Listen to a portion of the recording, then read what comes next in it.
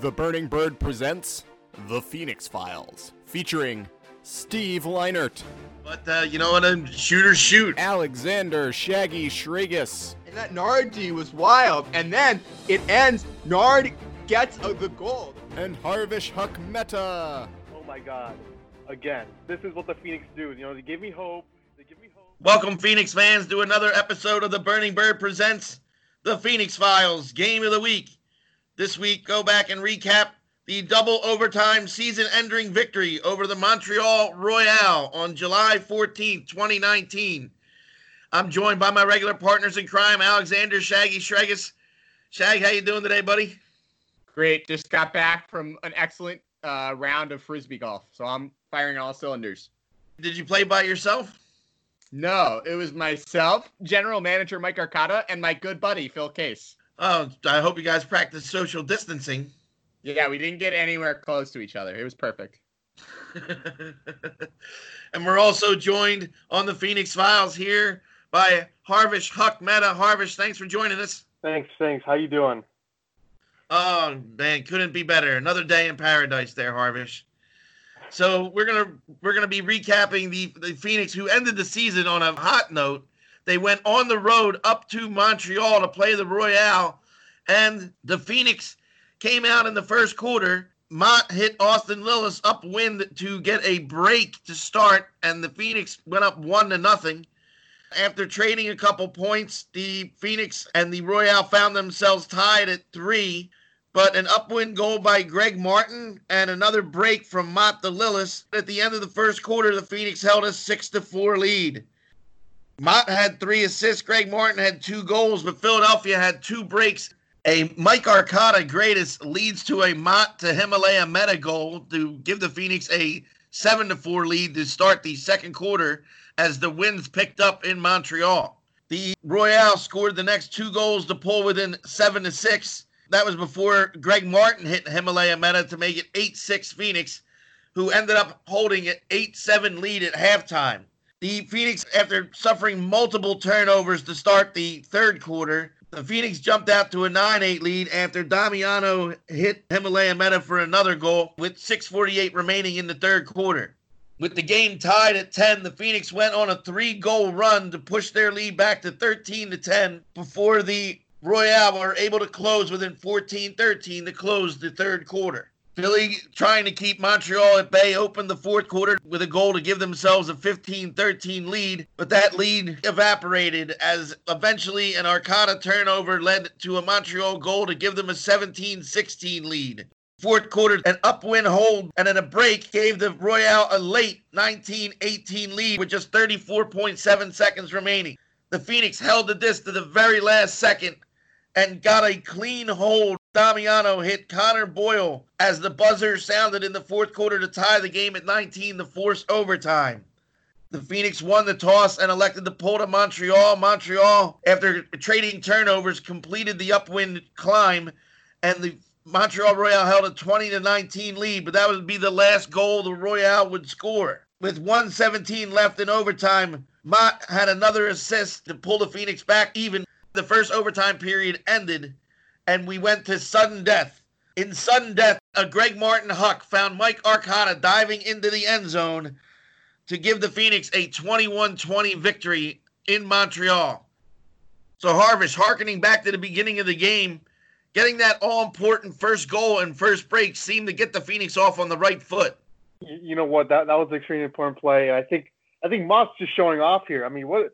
He's just scoobering randomly blindsided on the field. There's a cross-field scoobers and over people's heads. It's ridiculous. It's amazing. He's just a catalyst. We need him in the beginning of games. Shaggy, what do you think? I loved watching Mott play defense, and I also loved watching him be the general on the line for those defensive lines. Like when he's on the D line, he's a handler, and he looks so natural in that position. He's doing those little points, pointing people here, pointing people there, scoobering over the top, making those little 45-degree angle cuts to get open in very little space. I thought it was beautiful. Also, I really liked in the first quarter when they call us the troublemakers of the East. That made me feel really good. I like when they say it in a French accent. Trollmecas. I love that. It's just Well, the Mott had 3 assists and Greg Martin had 2 goals, and Philadelphia had 2 breaks in that first quarter. How about Arcada's greatest in the start of the second quarter there, Shag? What did you think of that? I mean, was his toe on the line? I don't know. I think his toe was on the line. I mean, maybe. It's hard to tell. I thought that, especially compared to our last game, the refs were in such control over this game. Like, even if his toe was on the line, we have no idea because they didn't spend any time talking about it. So maybe it was, but maybe it wasn't. I have no idea. It was a sick play. Just giving him a hard time. Yeah, no, it was a sick play that turned into a foul on Greg Moeller, and the Phoenix, it led to a completed greatest by Mike Arcada. That also led to another Himalaya meta goal. Your brother was on fire in this game there, Harvish. Yeah, I mean, definitely. I know in the podcast we talked about, especially in the first Montreal game that we're looking at like the secret weapon we had against Montreal. They can never stop Himalaya, scoring, and he's always had a huge impact in those games. And then the first Montreal game we had, we were just blown out 25-15 Montreal. And it's good to see that he's back to his old self in this game and just scoring goals, just being open when he needs to be open, making easy cuts, easy in cuts, and catching a disc and swinging the disc. What I noticed more in this game is he was just a cutter. He just went in, caught the disc, then dumped it to a handler, and sped off doing whatever he wanted to do. But he was also a cutter who scored, so that was good. I like seeing that. On this point is one of my favorite plays of the game. So Arcada turns it on a crazy hammer. Arcada was throwing like we'd only won 3 games on the season, and this was our last game. We were already eliminated from playoff contention.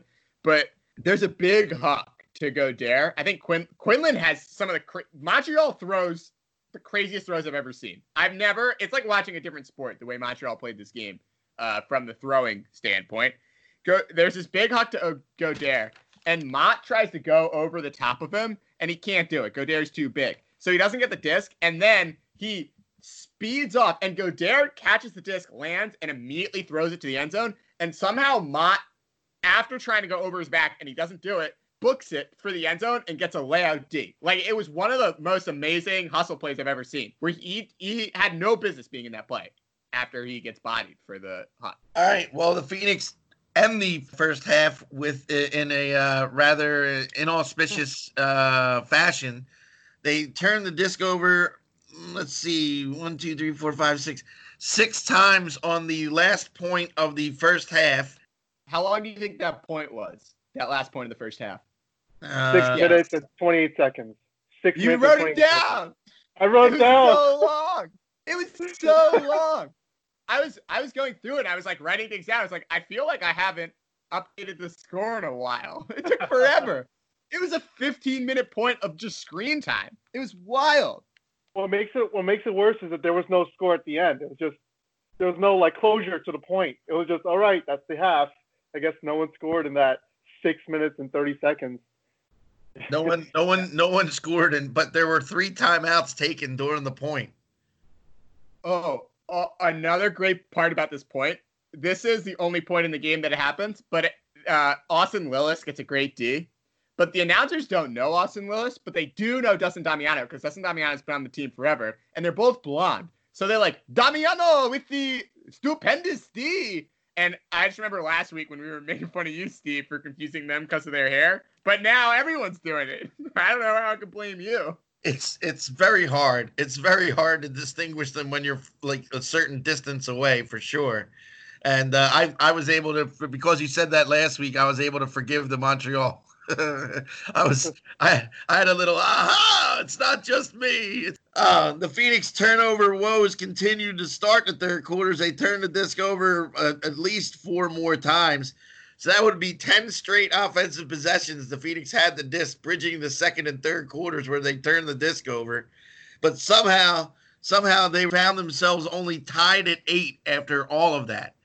Damiano hit Meta to make it a 9-8 advantage, and the Phoenix were off and running again. They got their offense back on track. But I think that 3-goal swing from when it was 10-10 to where the Phoenix went up 13-10, I think that was a pivotal part of this particular quarter. I loved that point at a half. I know that we didn't score and there were a lot of turnovers, but Dylan Smith and Alan Michelle both wear the same number, and they combined for 3Ds in that point, and the announcers can't tell them who they are because they're both wearing the same number, which is fair. They don't look anything alike, but they're both kind of short. They get 3Ds on that point. James Pollard lays out and drops it, but he lays out. You know, we just talked to him, Steve, about how we want Pollard to bid, and he bids in this point. It's like the only bid I've ever seen from him. I really like that. And these like those 3 points, that run that we go on, leading up to it, right? The points to make it 10-10 take like 7 minutes. It's 3 points. It takes like 7 minutes. And then us scoring those 3 points are so fast. Bing, bang, boom. That's when our offense is rolling. Even if it's not first row, even if it's just like constant motion, that's what we need from the team. And it was cool to see. This was such a cool third quarter, especially coming off last week, or an atrocious third quarter. Well, the first 2 points were actually the longest. After that 6.5 minute point, I started timing these points, and the first 2 points, when it was 8-8, it was 2 minutes and 30 seconds. That's how long that point took. And then the point after that, when we scored to make it 9-8, took 3 minutes. So the bulk of that time was definitely those first 2 points. But this is kind of, if I was a person that forgot how the game ended up, I would say the turning point was definitely when it was 10-12. When it was 10-12 and they Phoenix pulls the disc, the handler on Montreal catches disc and then does a quick pass to another handler. He just drops the disc, a blatant just drop. And I just thought, like, okay, mentally we're there. I mean, we're rolling with these points, and now they just drop the disc again on their side of the field on a really easy throw. And I'm like, okay, now we have this game in the bag. And as Steve recapped in the beginning, I don't think that was the case, but to me that was just a turning point. Like, how do you just drop a disc that easily, That's funny. I thought that the game turned a different way, because I felt like until a certain point in this quarter, the Phoenix are kind of running away with it. Like, we're in total control. We're up 3 breaks. We're never giving them an inch. So I thought the game turns another way, where all of a sudden it's a tight game. I thought it would turn like 2 points after that, actually. But that's funny that you mentioned that. Did you like the play where I think it's Damiano throws it to Hemi in the end zone, but Greg Martin is speeding by, and the disc must go like a hair by his nose, and the announcers think that it's a mistake, but it's not a miscue. Well, it is a miscue because Martin probably isn't supposed to be running there, but Damiano almost takes Greg Martin's head off on a goal to Hemi. I like that play a lot. We see that a lot in this game. I think we see Greg Martin and Himalaya just cutting at the same time deep. I don't know if that's strategy or not, but we do. I did see that a couple of times in the game, and because they're both deep cutters. I mean, they both kind of want the disc in the end zone. So I mean, nothing will touch Montreal from this game, who Sokolsky and Bonneau together had 18 goals of their 22 or 20. I mean, that's unbelievable. Sokolsky scored the first 5 for them, and then Bonneau rips off like 10 straight. But Hemi and Greg have 8 and 5 between them. That's pretty good. Those are good numbers. So maybe that is strategy. Put our scorers in the end zone all the time. We'll always score. Well, the first game against Montreal, Greg Martin had 6 goals. He had the most goals in the game. Even though we were blown out, he was actually tremendous in that game. He was skying everyone. That first Montreal game we had with them. I would have liked to give a shout out here to former Radnor JV captain Jimmy Clark. He would have had his first AUDL goal, but Hampson called a timeout right as he was catching the goal for the break, and he didn't get credit for it. Greg Martin ended up scoring the upwinder. Jimmy looked good in this game. I can't tell. There's one player that I can't figure out who it is, and I feel bad for them. But Jimmy I knew because he's wearing the concussion protection. My turning point of the game, hearkening back to what Harvish has said, was not when Philly was on a roll. It was when we stopped doing our roll. So at 10-13, and then it's 11-13, they score, and then it's 11-14. I think Damiano has a good hook to Greg Martin, and then it's 14-12. They score again, and then Hemi gets stalled out. I'm like, when's the last time we've seen a stall in any of these games? Right? It's 14-12. Hemi gets stalled out, and then Royale breaks. And that was the first time when I was like, I know that this game goes to overtime, but I can't see it. I feel like the Phoenix is going to roll. What, after Hemi got stalled, you thought the Phoenix were going to roll? No, before Hemi got stalled, I thought the Phoenix were just going to roll through. We were going to win the game like 22-17 or something. And then Hemi gets stalled out, and I'm like, oh, I can see how Montreal climbs back into it. Not that Hemi getting stalled out, but also that they convert on that break. That's why I thought the 10-12 point where they just dropped the disc on a pull was like, oh, right, we're going to roll this game. That's what I thought. I'm like, oh, man, we have this game in hand. That's kind of what I thought my turning point was, and I'm sure that wasn't. I have another turning point later in the game, but at that point, I'm like, okay, we have this game in the bag.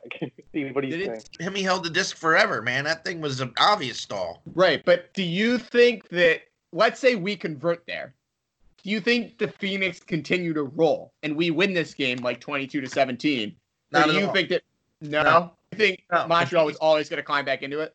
The Phoenix were turning the disc over too much, which were giving the Royale too much opportunity to get back into the game. And that came to fruition there when it was the Phoenix were up 16-15. They had a turnover that could have put them up a break. They had 2 turnovers after that helped Montreal tie the score at 16. Arcata had a bad turnover that led to the Montreal going up 17-16. Another turnover by Mike almost cost him. But then he got a sick layout D. That's where the turning point was for me in the fourth quarter, was when Mike got his own turnover back with a sick layout block near the Montreal goal line and helped the Phoenix tie the game back up at 17s. But no, that Montreal, I mean, the meta stall really didn't have very much impact to me. I mean, because too much happened after that. That Arcata layout D to knock it back into Nari's hands. Have you ever seen anything like that? That was crazy.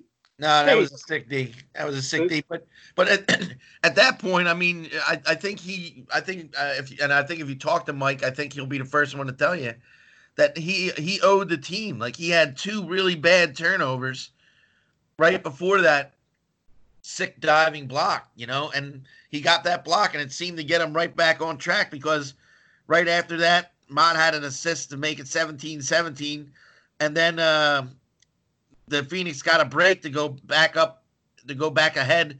They took an 18-17 lead after Arcata threw a huck to Nardelli, and Nardelli hit Meta for the go-ahead goal.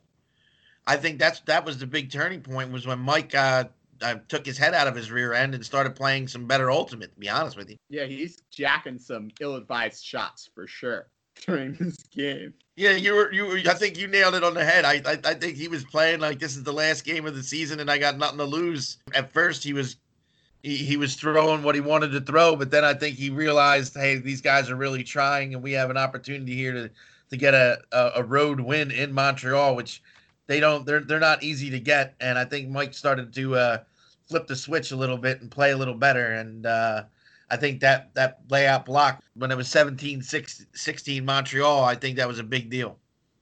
Does that count as a hockey assist? Does it count? I'm trying to look at these ulti stats, and right now I see one where Arcata gets Nardelli, and that goes to Meta. Is that the play? Does that count as a hockey assist to Arcata? Him knocking a disc right into Nardelli's hand? Sure. Was he the second to last person to touch it? Yes. That counts. So Montreal takes a 19-18 lead, and before the Phoenix hold the disc to the buzzer, I mean, I didn't think that they were going to score when they were down 19-18 and had the disc. I thought they were running out of time. They got the disc. There's only 34 seconds left on the clock when they got the disc to start, and they marched it down the field, and there was just enough time left on the clock for them to score as Damiano hit Connor Boyle to tie the game. I mean, that was a tense point for them. It was a tense point for me, Steve. I didn't know what was going to happen. I was so much stress going through my system watching that last 35 seconds. Oh, my God. And then the last person you expect to be wide open in the end zone, Connor Boyle, is just sitting there catching a cross-field flick from Damiano was amazing, especially because we're not there, so we don't see everyone in the frame. We just see Damiano with the disc, and then he chucks the disc across the field. Connor Boyle, who's wide open. So yeah, on the replay, it seemed to go through like 100 people. You know what I mean? But I guess he had a lane to get it there, and he ripped it, and he found it was He found Connor Boyle. It was a great throw. I had to keep reminding myself that we won the game. When I was watching that, I'm like, Right. Did we go to overtime? Right. I'm not sure. Even when overtime started and we were down in overtime, I'm like, damn, did we go to second OT? I'm not even sure if we did that. I mean, look at us. Yeah, failing here. I felt the same way. I felt like we were never going to win this game. There was no way that we were going to win this ultimate frisbee game. Yeah. And somehow they kept every time Montreal gave them a push, the Phoenix pushed back, and I think that was a sign of their growth of the 2019 season. Was earlier in the year they would have folded. Like if Harvest, you talked about the game earlier this year earlier in 2019 where the Royale came to AA Garthwaite Stadium and had their way with the Phoenix, and they beat them 21-15. It was bad. And for them to go up to Montreal just a few weeks later and to put on this type of performance, it was a gritty and it was a gutty performance by the Phoenix, to be honest with you. Well, I think one thing that was different about this game is I think when Montreal came down to Phoenix, what they did is they came down one day earlier and they rested their players, and then they played the next day.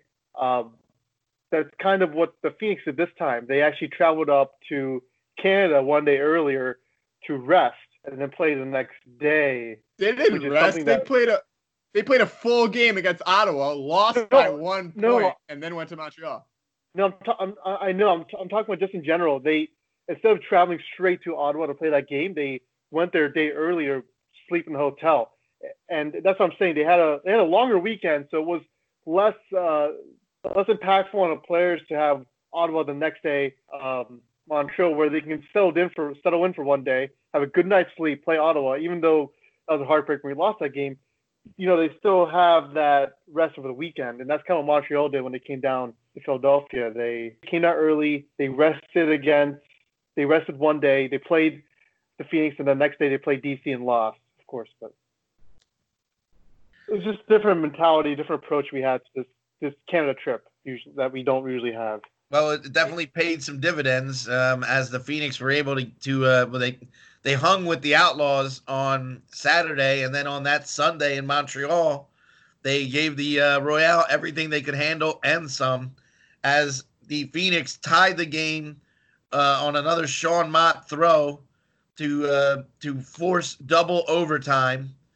And in sudden death, even in sudden death there, Harvest, things weren't looking good for the Phoenix. They had to go upwind to get that game winner. I feel like the whole game, it's not the upwind that hurts these teams. It's the downwind. Like, Quinlan tries all these bladey flicks that are just out of reach of people on the downwind side. I feel like the reason that we end up winning this game is that Montreal just can't convert points in downwind, and neither can we. That was the problem. We start off the first overtime. Montreal's going upwind. Do they get a turn, or am I confusing something? Yeah. The Montreal turns the disc over. Right. Then Austin Lillis turns the disc over for the Phoenix, and Bonneau ends up scoring for the Royale to break the record. Right, the downwind in this game seemed way harder for people to convert. That was the end zone where everyone was missing these shots. The upwind, it seemed like, the upwind was the one where, like, Montreal would throw zone and the Phoenix would have these really simple points running down the field through the zone. I felt like the downwind was the real killer in this game. That's why I liked that we were going upwind. I think that was a strategic mistake. Well, that's what I mean. Hats off to the Phoenix for winning the toss to start overtime and choosing to go downwind. I'd love to go through. No, they didn't choose to go downwind. They choose to receive. Oh. They go up. No, the Phoenix pulled the start. For overtime. Yeah. The Phoenix pulled downwind, so that forcing Montreal to go upwind to score. I'm saying that I would love to. I mean, I didn't do it this time, but if we ever watch this game again, I'm going through this game and I'm going to mark down every time that a team converts successfully on the upwind versus the downwind, and how much I think it's way harder for the teams to go downwind in this stadium for whatever reason than it is to go upwind. Arcata has Arcata alone can't do anything with the downwind end zone, but he's great in the upwind end zone. The downwind end zone is the one where he hammers it out of bounds. He has that Huck to Himmy that goes out of bounds. He can't do anything with that end zone. But when he's going upwind, for whatever reason, he can knife through it. He did the greatest going downwind.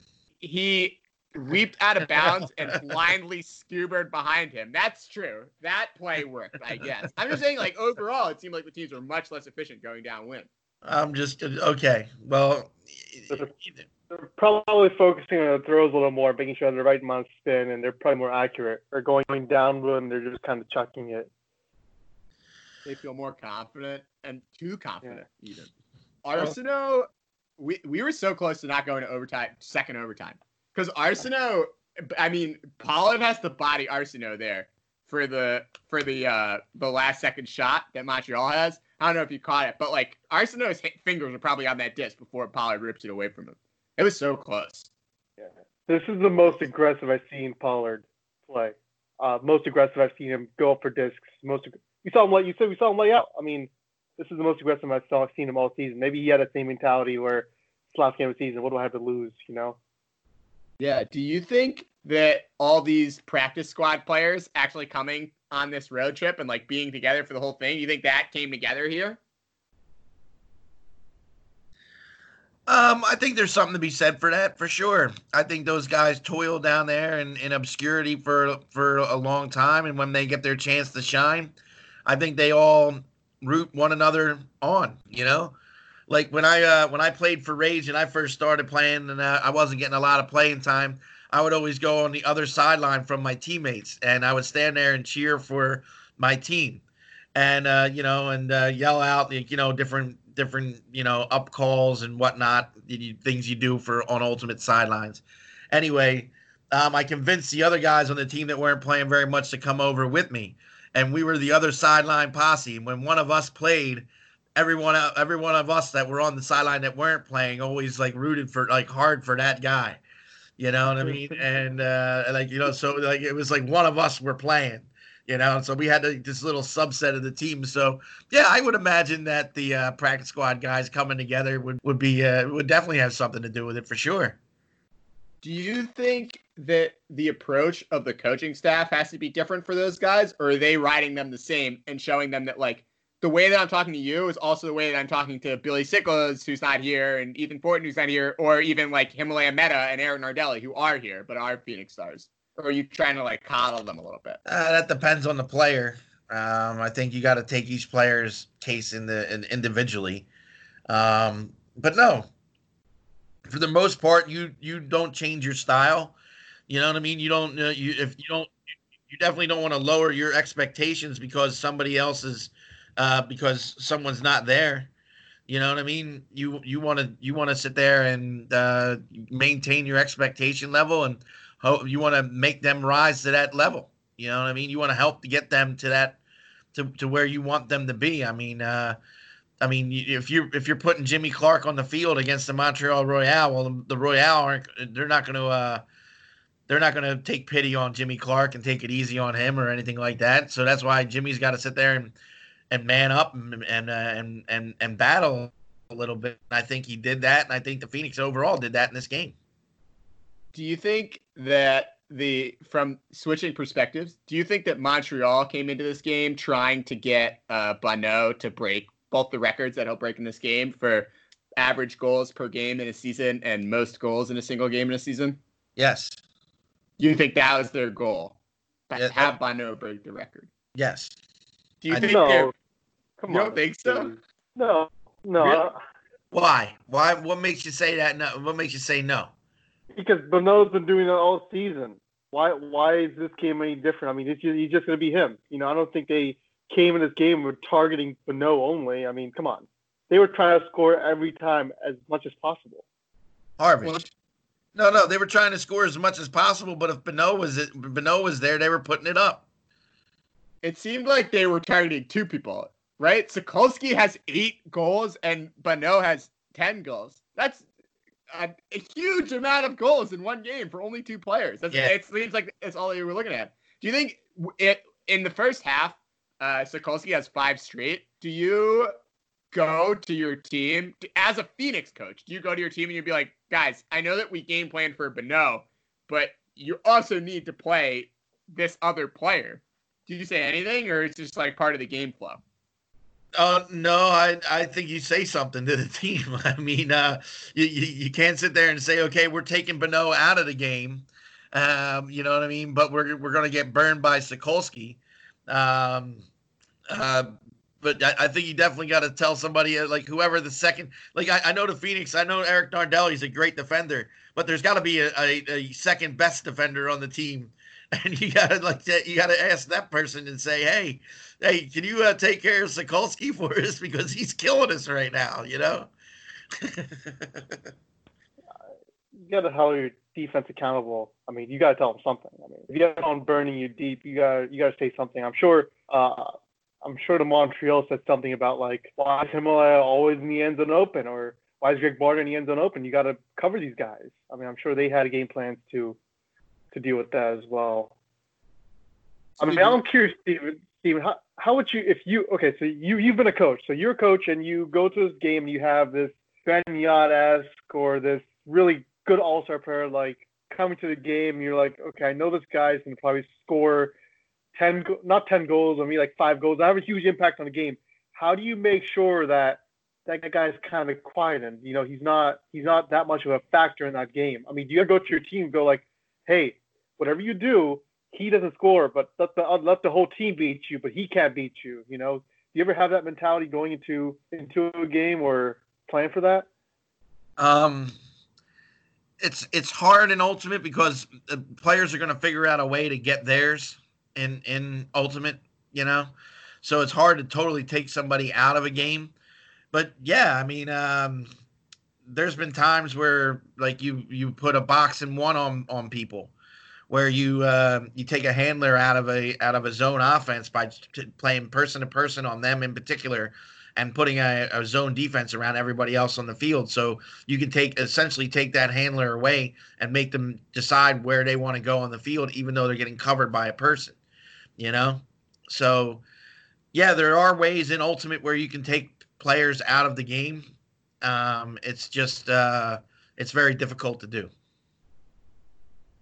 So kind of building off that, who do you guys think was the player of this game for the Phoenix? I think for if we included both teams, I think Beno might be the player of the game overall. But who is the Phoenix player of the game? Who do you have, Steve, as the player of the game for the Phoenix? I'm stealing Harvish's thunder here, and I'm taking Himalaya Meta, man. I mean, he scored the only 2 goals of the second quarter for the Phoenix, I believe. Yeah, and when the windy conditions picked up, and he scored the most goals of the game, and like Harvish was saying, he's a Montreal killer, and he lived up to his billing in this particular game. That's pretty cool. Harvish, who do you think was the player of the game? You just see my thunder. I think it's Mike Arcata. I think his mentality comes to his game really gave other players courage to go out there and do what they need to be. I think he probably influenced James Pollard to go out there and be very aggressive, lay out everyone just to play a little more free, more loose. I mean, he's feast or famine. We did see a lot of turnovers, and we did see some things where like, I can't believe he did that. But I see with Jameis Winston, I mean, like, you know, when he's on, he's on. You know, he's going to do some crazy Ds, the greatest. He has some key plays in this game, and then when he's off, I mean, sure, he has some turns, but he makes up for it, as you saw with that D he had in the third quarter. Was it fourth quarter? And yeah. He played the most minutes and the most points, I think. Well, and Shaggy would have. I bet before this question came out of his mouth, I bet he would have taken hard cash to say that I would have said Mike and you would have said Hemi. But we switched it up on him. How about you there, Shag? What do you think? So I'm going to take the player who actually played the most minutes this game, but the same amount of points as Mike Arcata. I'm going to take Sean Mott.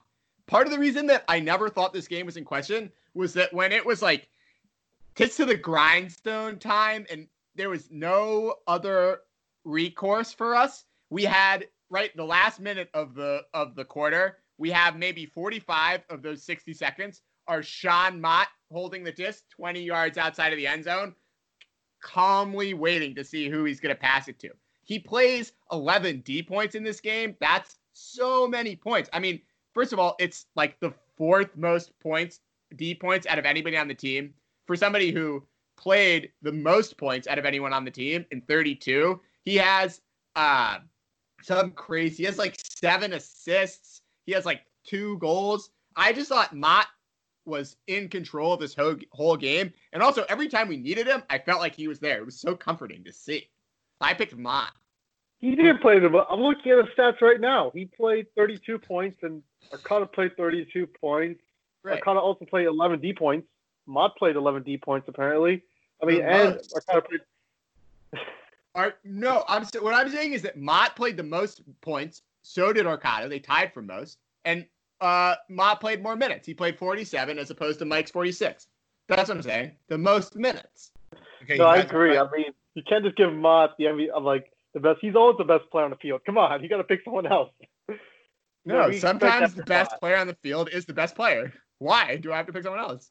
If Mott is going to ball out and control the game, then I give him the crown that he is due. You got a problem with that too, Steve?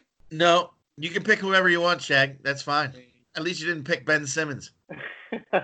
If he was in this game, I might have. We would have won by more points. It would have been great. Ben Simmons can't throw a flick. All right.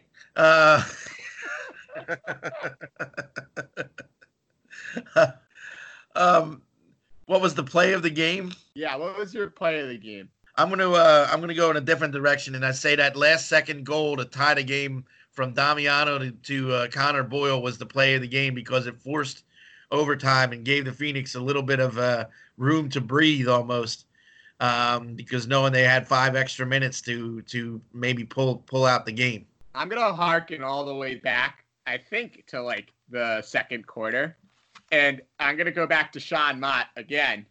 That play that I talked about where Sean Mott gets skied and then somehow hustles his way for a layout D in the end zone, even though there's like 1 second that elapses in between the two and the play that he makes is 20 yards downfield. I thought that was so amazing. What about you, Harvish? What do you have? I really think that Arcata D in the fourth quarter was my play of the game. I really thought that was just a really good thing, cool thing to watch. And it's also, I mean, it had a tremendous turning point or an effect on the game, as you said earlier. So that's my best play of the game. If he didn't have 2 terrible turnovers prior to that, I mean, yeah, then that would have been the play of the game. But it was almost like he was cashing a check. You know what I mean? Like he wrote a check by having 2 bad turnovers, and we cashed it on him when he got the layout D. You know what I mean? It was almost like he owed the team. So I don't know, man. It's hard to like you're saying, it's hard to always give the best guy the number 1 best play of the game. He was the best player of the game type of accolade.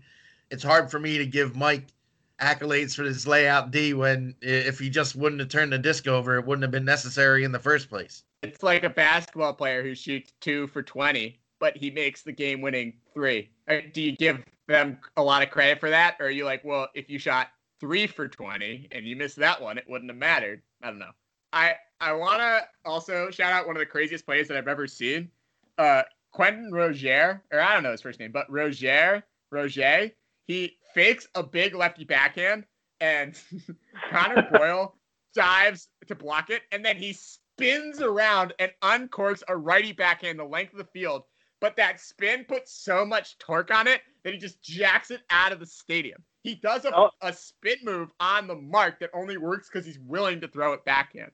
It was crazy. That was Dylan Smith. On the mark, you're saying? Yeah. No. That's a different play that Dylan Smith gets faked out of his shoes. I'm talking about this is on a turn way in the second quarter that Connor Boyle, I mean, he doesn't he's not on the ground, but he sells out to stop the lefty backhand fake, and then Roger spins around and just uncorks it. Connor Boyle was a hero, but he also got a foot block, too, in this game. I think in the second quarter, I think, actually. By Quinlan. Was it? What was so when we get to the broadcast, it was a big shift going from listening to Steve each game, describing the game, telling us what's going on, to this, where they went in and out of what was happening. But I definitely had some broadcast moments that I wanted to highlight. One is that, Steve, you take a great – I've watched you do it, and it's really a credit to you and all the work that you put into what you do for the Phoenix. But you take a lot of time to go over each name on the list and make sure you're pronouncing it right. And when Montreal or Ottawa come to town, you're really going through it with the coaching staff to make sure that you're not saying Arsenault and Rajet. You're saying Roger, and you're saying Arsenault.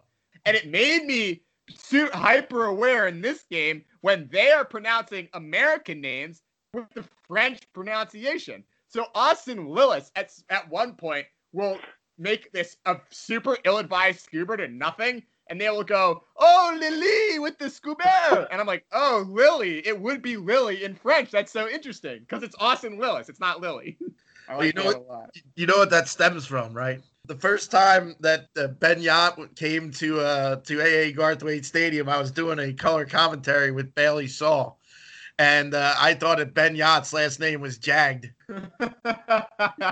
and Bailey corrected me. He goes, "That's Ben Yot," and I went, "Okay, Ben Yot, it is." So ever since then, I'm like, no. You're gonna tell me. I want to make sure that Smith is Smith on this roster. I'm telling you right now, man. So but the French names were particularly tough to get down. That was not easy.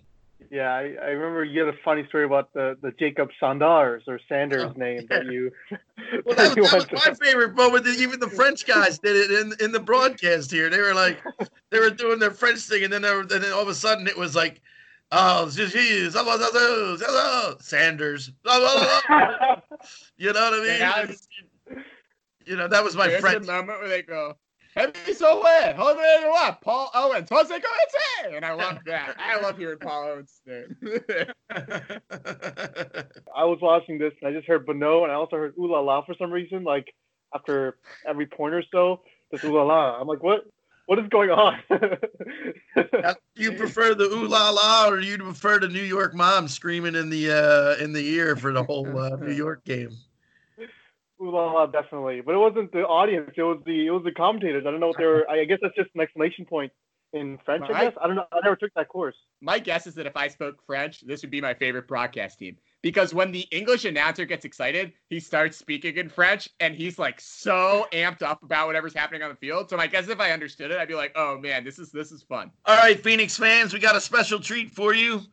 We're going to take a quick break, and when we come back, we're going to be joined by Phoenix defensive coordinator Nate Venditta.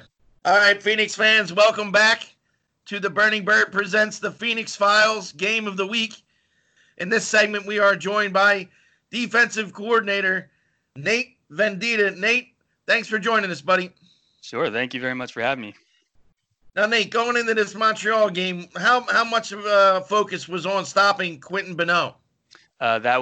He is our top priority pretty much anytime we face Montreal. And we knew he needed to get 9 goals to break the average point per game record. So even despite that, though, he's a guy that you have to shut down or you don't shut the team down at all. Now, you seem to do a good job of doing that, especially in the first quarter. But then Sasha Poitsakolsky, Shaggy tried to coach me up on the name a little bit there before the podcast. But he scored the first 5 goals for the Royale in this game. Did that start becoming a concern for you? Yeah, it's usually a personnel matchup in terms of who we have on the field and who can guard Bonneau, and then it's almost a trickle-down effect from there. We like to keep Nard on Bonneau whenever we can, but if he's not on the field, somebody else has to step up and guard Bonneau, and it just trickles down from there. And every once in a while, they can put enough good cutters on the field, and we have some tired defensive players, and those are the times when the guys like he step up a lot. Who did you have covering Bonneau, and who did you have covering Sikolsky? So our Nard's our starter on Bonneau. Yeah, he's clearly, in my mind, our best defender and our best shutdown defender, and also knows that when he does have to give something up, knows how to give up the less dangerous option. We also had Paul Owens on him, and it was one of Paul's first games, maybe his first, but one of his first. And we really said, show us you deserve to be here. Here's the biggest matchup you can take and see what you can do. And I think he only got burned once. Paul played really well on him. We know that it was his third game because we watched a game that he played against the Empire where he threw a questionable blade that we went into him for. I remember that. He had a very big almost layout D in that game too. You get a lot of Mott and Arcata and even a couple Himalaya meta points for defense in this game. Who makes those decisions for those players to switch back and forth? That's me. That's mostly me. We went into this game knowing that, I originally put what we call a kill line together for big defensive points, and I think you'll see that line probably 3 or 4 times during the game. If I remember, it was Allen, Campy, Austin, Lillis, and then we had Arcata, Mott, Himi, and Nard. Those were other 4, and that was our when we need a point, and it's the grind time. That's the guys we sent out. And you'll notice we did the very first point of the game. We were going downwind on D, and I knew we needed to get the downwind break right away, and those are the 7 we throw out. And we did the exact same thing in the second half, and I think we got a break first goal out in the second half. So it was 4-3. You guys just scored an offensive point, and then I think you put that same kill line back in to make it 5-3, right? Was that? Yep. I think they played 4 times that game, and I think they scored 3 of our breaks in those 4 chances. That's your offensive efficiency then. Yeah. Your offensive season. Yep. Yeah, getting those 2 breaks to start the game really propelled the Phoenix off to a fine start on the road there. How much did that mean coming off of that 1-point loss to Ottawa the night before that you guys get off to a fast start in Montreal? Yeah, that Ottawa game was interesting. We didn't leave that game devastated like you would think. I think we were all kind of, this is the last road trip of the season. Let's just give it everything we got. And so normally after those kind of losses, you feel a little down, and it's really hard to get into that back end of the doubleheader. The energy was just there. There were a lot of guys who were playing the first, second, or third game in the ADL, and there was just a ton of positivity and a carefree attitude. There's nothing for us to lose, so let's just go play as well as we can and enjoy it. How much do you have planned going into the weekend here, and how much? And if it was anything, how much did you feel like you had to adjust after that first game against Ottawa, or maybe you didn't plan anything and it was nothing? So we had planned, I believe we brought, I could be wrong. I believe we brought 20 and only played 20. We didn't, sometimes we bring 22 and 2 or so flux. I think we actually stayed with our 20 that time. The game plan going in Ottawa, I would say changed. But then we had, going into Montreal, we had changed our game plan pretty drastically from the first time we played them in the season. First time we played them in the season, our tradition with them is kind of force them backhand, take the hammer away from them because that's one of their biggest weapons, and really see if they want to play the dishy game, because they don't like to play the dishy game when we force them backhand. The first game of the season that we played it, or first time we played them this season, they dominated us with that backhand force. So we switched to kind of a poachy flick force with double teams when we could put them on, and that I think threw them off a little bit. So in terms of game plan, that was a big change, not over the weekend, but from the very beginning. As far as between days, there's not much to do. Saturday night, when you're kind of getting ready, you're taking the trip, you're going to whatever city for the Sunday game, there's not a lot of changes to make. It's more just see who they have rostered, see if you have to make any matchup adjustments, and then go into the game kind of with an open mind of, if something's not working, let's fix it as soon as possible, and let's fix it before the other team adjusts so that we can keep them on their toes. Do you prepare? I mean, I had, when I was watching this game, a crazy Montreal throw counter, but how do you prepare for that? Because it's like watching a different game when we watch Montreal play. They're just nuts with the disc. Yeah, it's almost freeing, because as a defender, you're not relying on that they're going to make the natural throw every time. They will throw anything. At some point in this game, I think they threw a 45, 50 yard across field throw for a 1 yard goal. And that's what makes it fun as a defender. It's just, you never know when the disc is coming up, so you have to be tight the whole time. So your mentality gets to stay at a really high level because there's no down moments within any point. Nate, talk about the practice players on your squad that you brought on this road trip and how many of those stepped up, especially like guys like we talked about Jimmy Clark earlier in this game where he almost had his first AUDL goal But worst timeout of my life. I can't believe that was the worst timeout call I've ever had. I felt so bad. All right, That would have been his first goal. Yeah, that would have been his first goal. So you called the timeout. What were you thinking? It was a big break. We needed a break. We were on the far sideline. The defense had done an okay job the first time, but they turned it over. They got the disc back for a second time on offense. I think we had one throw to jam it up the sideline, maybe a second to jam it up the sideline. It got to like a stall 3, and I was like, we can't. I need to put our offense in. I need to clean all of this up because we need to get this break no matter what. And then just as I call it, Jimmy scores, and the first thing that happens after the timeout is that our offense turns the disc over. Luckily, we got it back. I think Greg ended up scoring in the corner, but that was one of the most painful moments of the season for me, taking away a guy's first AUDL goal. We'll talk about the other practice players on the squad that have stepped up, not only in this game but over the course of last year.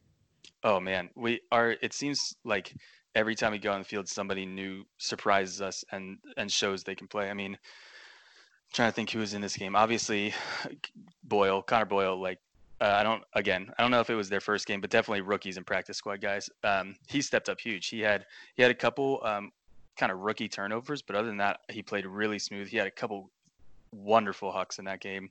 Whitmer, who just unbelievable speed. He was a guy who I think got 1 or 2 points on Bonneau when Nard wasn't in, and I mean he's just speed. He got a huge pressure D late in the game that we really needed. I think maybe very, very close to the end of the fourth quarter.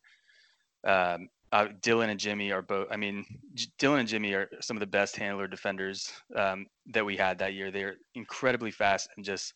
There are probably 3 or 4 times if you watch through the film from the game against Montreal that they are so hard on the dump that the stall is like 5, 6, 7 before a throw gets off almost every time, and it's usually not to their guy.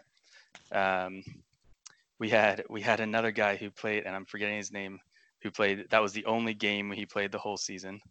And he's had a huge layout D in the fourth quarter. Will Holinsky? Yes, Will Holinsky. I was looking it up because I remembered that play and I couldn't figure out who it was. Yep. So and I'm sure you guys could remind me of more, but I mean, Campy had a lot of time on the practice squad, and he delivers every time he comes out. Allen had similar time on the practice squad, and I mean, he had at least one really big D, maybe 2 Ds, and he played great. I mean, it's just that's the thing that the Phoenix showed in that game more than anything else is we're deeper than every other team. The high level of talent matches up well against other teams, but depth wise, we could go with anybody. Talk about Mike Arcata's big layout block in the fourth quarter there when it was 17-17. Now, I'm of the mindset that Mike kind of owed the team at that juncture because he turned the disc over quite a few times. I don't know how you look at it, but that layout block certainly seemed to turn the tide or to turn the momentum of the game around back in the Phoenix's favor. Oh yeah, absolutely. I think he had 2 bad turnovers that whole game, which is not terrible considering how much he touches the disc and how much he affects it in a positive way. But I think that was right after a wide open hammer to Mott, and the wind just pushed it out the back. Yeah. Which again, like maybe even the right throw, maybe the right decision there, but Mott was certainly wide open, and that's just unfortunate. But Arcata is somebody who, if you get him fired up and you get him fired up in the right way or for the right reasons, and in this case, he 100% knew he owed the team something. He will play at a different level than anybody else. And I saw it multiple times throughout the season. Usually like once a game, there would just be something that would take him to the next level. And without a doubt, every time he made a huge play out of it. And that was one of our, I think, biggest Ds of the year, probably, just in terms of how awesome it was and in terms of like the time of the game that it happened. In that second quarter, that 6.5 minute point, there were 3 timeouts. What are some things that you did defensively to, try to get a point in that timeout or on that possession? It's that point is so. I actually was looking through, and that point, and then the very first point in the second half, they didn't score for another 3 minutes. So it was like 9.5 minutes of game time between points. But a lot of different things. I mean, anytime that they call timeout and we're going to set up our defense, we're always looking to put them in the most in advantageous position possible. So we're going to try to trap them if we can. We're going to try to throw a double team on. We're going to throw something that doesn't look normal. We're never going to go out there and say, here, we're playing straight up man, and this is what it is. And when you throw the disc, we're going to stay in it. We'll never do that. So there's all sorts of different things. One of the fun things about that point is when you're, whatever it is, 6.5 minutes till the end of the half, you're not really thinking this could be the last point. So throughout that point, our strategy is changing from, let's back them and push them under. Okay, now they're trying to go downwind and there's less time on the clock. We need to start pushing them out. Then another timeout happens and it's like, okay, let's try to trap them, but there's a 1.5 minutes left. The only thing we can't let them do is run the clock and get a last shot. And then 30 seconds left, like we have the disc. Okay, now we need to make sure we run out the clock and get the last shot. So that the coaching changes, and when there's not timeouts, there were 3, but even then you're changing your strategy throughout every point while the players are on the field. And that's when the sideline comes in and you're all trying to say, like, here's our new plan as we're going forward. And there's so much communication that's going on there. This game had more buzzer beaters than I can ever remember in a game, and they all end up mattering. And how do you coach that? Yeah. I mean, I think it was really evident that game that like the pressure is not a thing. I mean, the goal to Boyle to end the fourth quarter to tie it up. I mean, I think there were 14 seconds left. We hit Mott, who then, I think Arcata hit Mott, who then hit Dustin, who kind of chilled with the disc for 3 seconds and then threw a wide open shot. And it's just, there was no panic. There was no let's throw like something floaty and hope it worked. There was confidence the whole time. The same thing happened at the end of overtime, just slowly working in, and then double overtime, slowly working in. Like there's that, our team remained calm and collected. And a lot of that is from practice. I mean, luckily, I think most of those were in the end zone area, in the red zone. So we practice end zone almost every practice to make sure we pride ourselves on saying that if we're within 15 yards of the end zone, we better be scoring every time. But as far as the pressure, I mean, I would say every practice, at the end of practice, we do 10 seconds on the clock, 15 seconds on the clock, 30 seconds on the clock. And how are we going to behave in each of these situations? How are they different? Right. 30 seconds is a lot of time. And if you play, just throw the big guys in the end zone, they're just going to work it up the field and you're in trouble. If there's 10 seconds left, you have to be able to pressure the thrower. There's a lot of different ways that we practice that. It doesn't usually work out as good as it did during that game where we got 2 buzzer beaters, I think, from us in the fourth quarter in double overtime. And also at the end of overtime, Pollard bodies out Arsenault to stop them from scoring. Yep. That was big, right? He's a guy who, you put him in the end zone in those big moments, and you trust him to come down with it. Not like a lot of times those are 50-50s, but when James is there, like you expect that he's going to get that. I have a question for you that I couldn't figure out when it was going on, but you're on the field 3 or 4 minutes, so maybe you'll remember it. You come on the field to coach the defensive line. Pollard's coming on, and the ref waves him off, and you're on, and you're having a conversation with the ref, and then all of a sudden, the ref moves you guys up to like the reverse brick to pull, but there's no way to tell because there are no lines on the field because it's a soccer field, it's not a football field, so it's like it seems very arbitrary. What was going on there? And then on the broadcast, they say someone got ejected. What happened? Yeah, so it was, I forget what his number, maybe like number 27. I don't know. He was talking crap to a lot of our players throughout the game, and then he said something to the ref earlier on. They gave him maybe 2 minutes before that, and they gave him a warning. And so I was out there coaching Pollard. I remember Pollard coming off, and then they announced that it was that he was going to get ejected. So I knew we were moving up, and the referees weren't quite sure what the penalty was. So there was some discussion, and I was trying to remind them that we should be getting a short pool, which ended up not mattering anyway. I think we bricked it. But yeah, there was a player ejected. I didn't even hear what he said the second time, but there was. You don't usually see a player ejected that quickly on their own home turf. Was he talking trash in French or was he talking trash in English? The first one I heard was in English. The second one I don't think was to us. I'm pretty sure it was to the ref. I think there was a foul call that he didn't like, and he went straight to the ref after the point. We were big fans of the refs in this game. We thought they were very in control.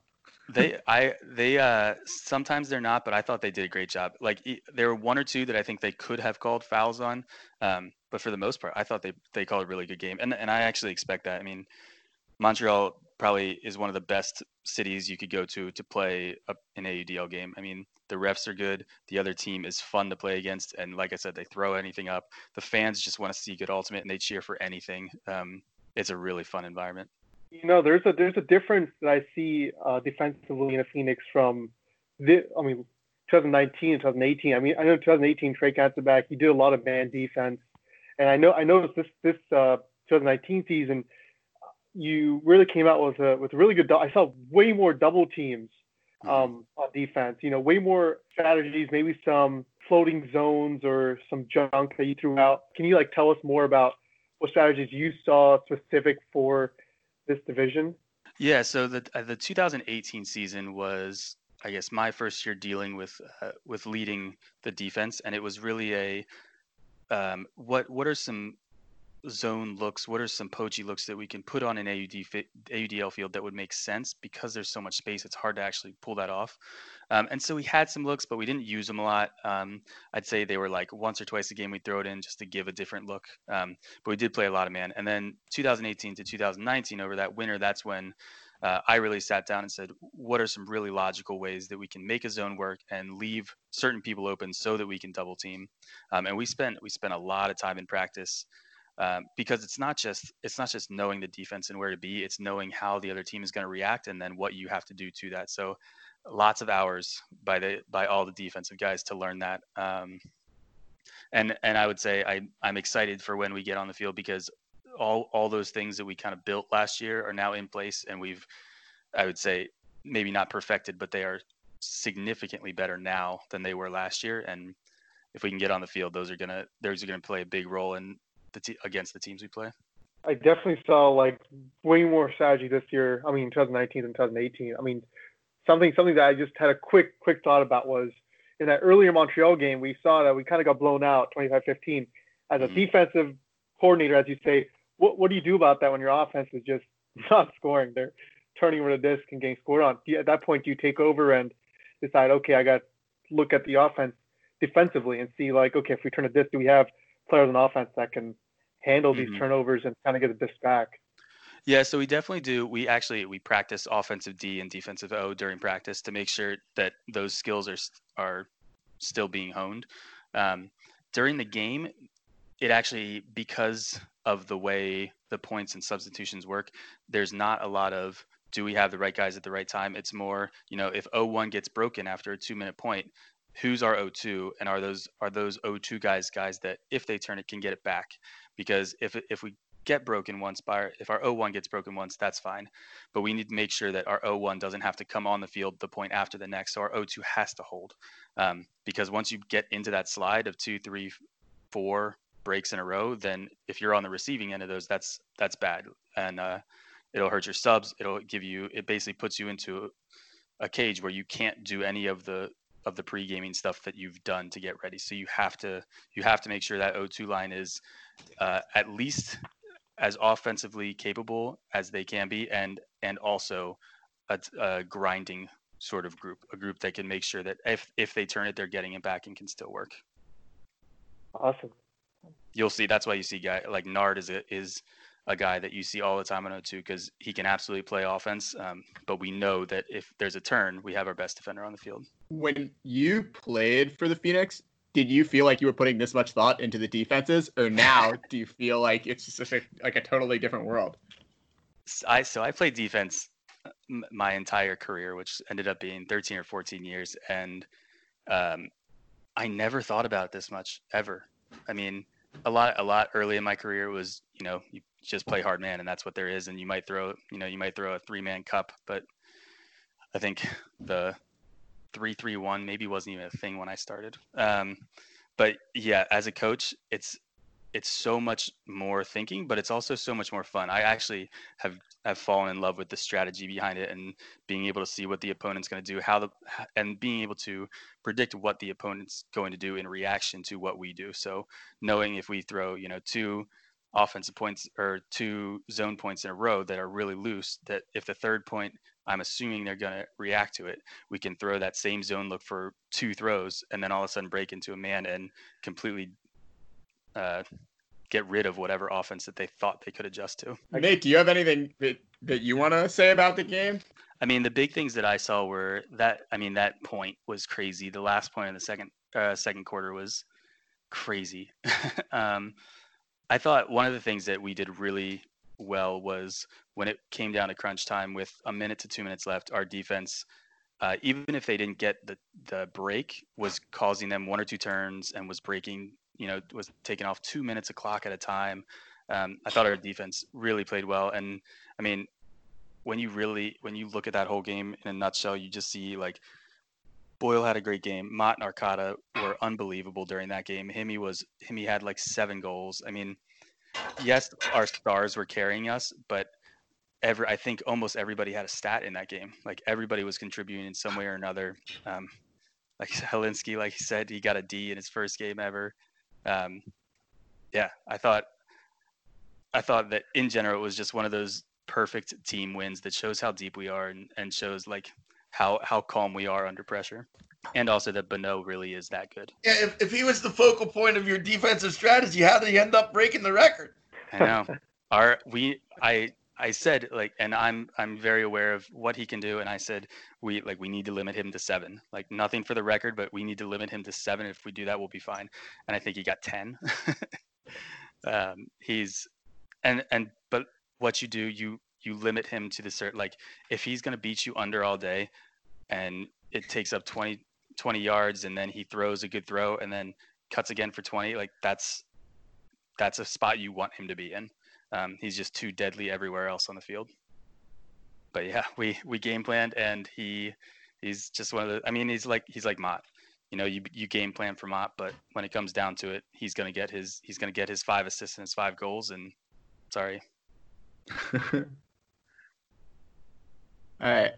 I think that's it. That's it for me. Anyone have anything they want to bring up? Well, just real quick, Nate, how nervous were you in that last 34 seconds to as a coach when the Phoenix needed that goal to tie the game? Of the fourth quarter? Yeah. Pretty nervous. Yeah. I mean, I knew with 34 seconds to start the point that we were going to be able to play our offense, which is always good. You never want to just have to throw 2 and huck it. So I knew we were going to be able to play our offense. I liked who we had on the field. We were going downwind, so we didn't have to fight a lot of upwind stuff. We knew they were probably going to be backing us because of that upwind, or because we were going downwind and had that advantage. So we knew we could get chunk yardage plays. I was pretty confident, barring something crazy happening, that we were going to get the disc within 20 yards of the end zone. And then we just had to find somebody. And luckily, Dustin, you can see him like go through progressions. I think he takes like 3 or 4 looks and then just sees an Austin wide open, or a Boyle wide open in the corner, who acts like he does this every day, the professional. How often do you use a line builder on Ulti Analytics? A lines builder? I don't actually. I use Ulti Analytics heavily for scouting, but for my own stuff, I actually built my own system of calling lines. Pulled pretty heavily from Charlie Hoppus. But yeah, you should see my line sheets. They have like 14 different colors on them, and they all mean something else. And each player is highlighted about 7 different times in 4 different colors. They're intense. Yeah. And laminated every time, just in case it rains. Nate, thank you so much. That was so great. Yeah, I hope you guys got some stuff. It's definitely fun. I mean, the amount of time I spend looking at this stuff. So if you guys ever have questions about things, feel free to ask, because I look at it too much and spend way too much time doing it. We certainly appreciate all that insight. Thanks for coming on. Yeah, thanks for having me. I appreciate it. For Nate Vendita, for Harvish Huck Meta, for Alexander Shaggy Shregus, I'm Steve Leinert. Join us next week when we harken back to days long gone by, when the Rochester Dragons invade AA Garthwaite Stadium to play the Phoenix. The Phoenix had their first ever home win at AA Garthwaite Stadium. We're going to tweet out the link on @TheBurningBird1. And on top of that, we're going to have a very special surprise guest. So stay tuned for another episode of The Burning Bird. Thanks for joining us, Phoenix fans, and we'll catch you next week.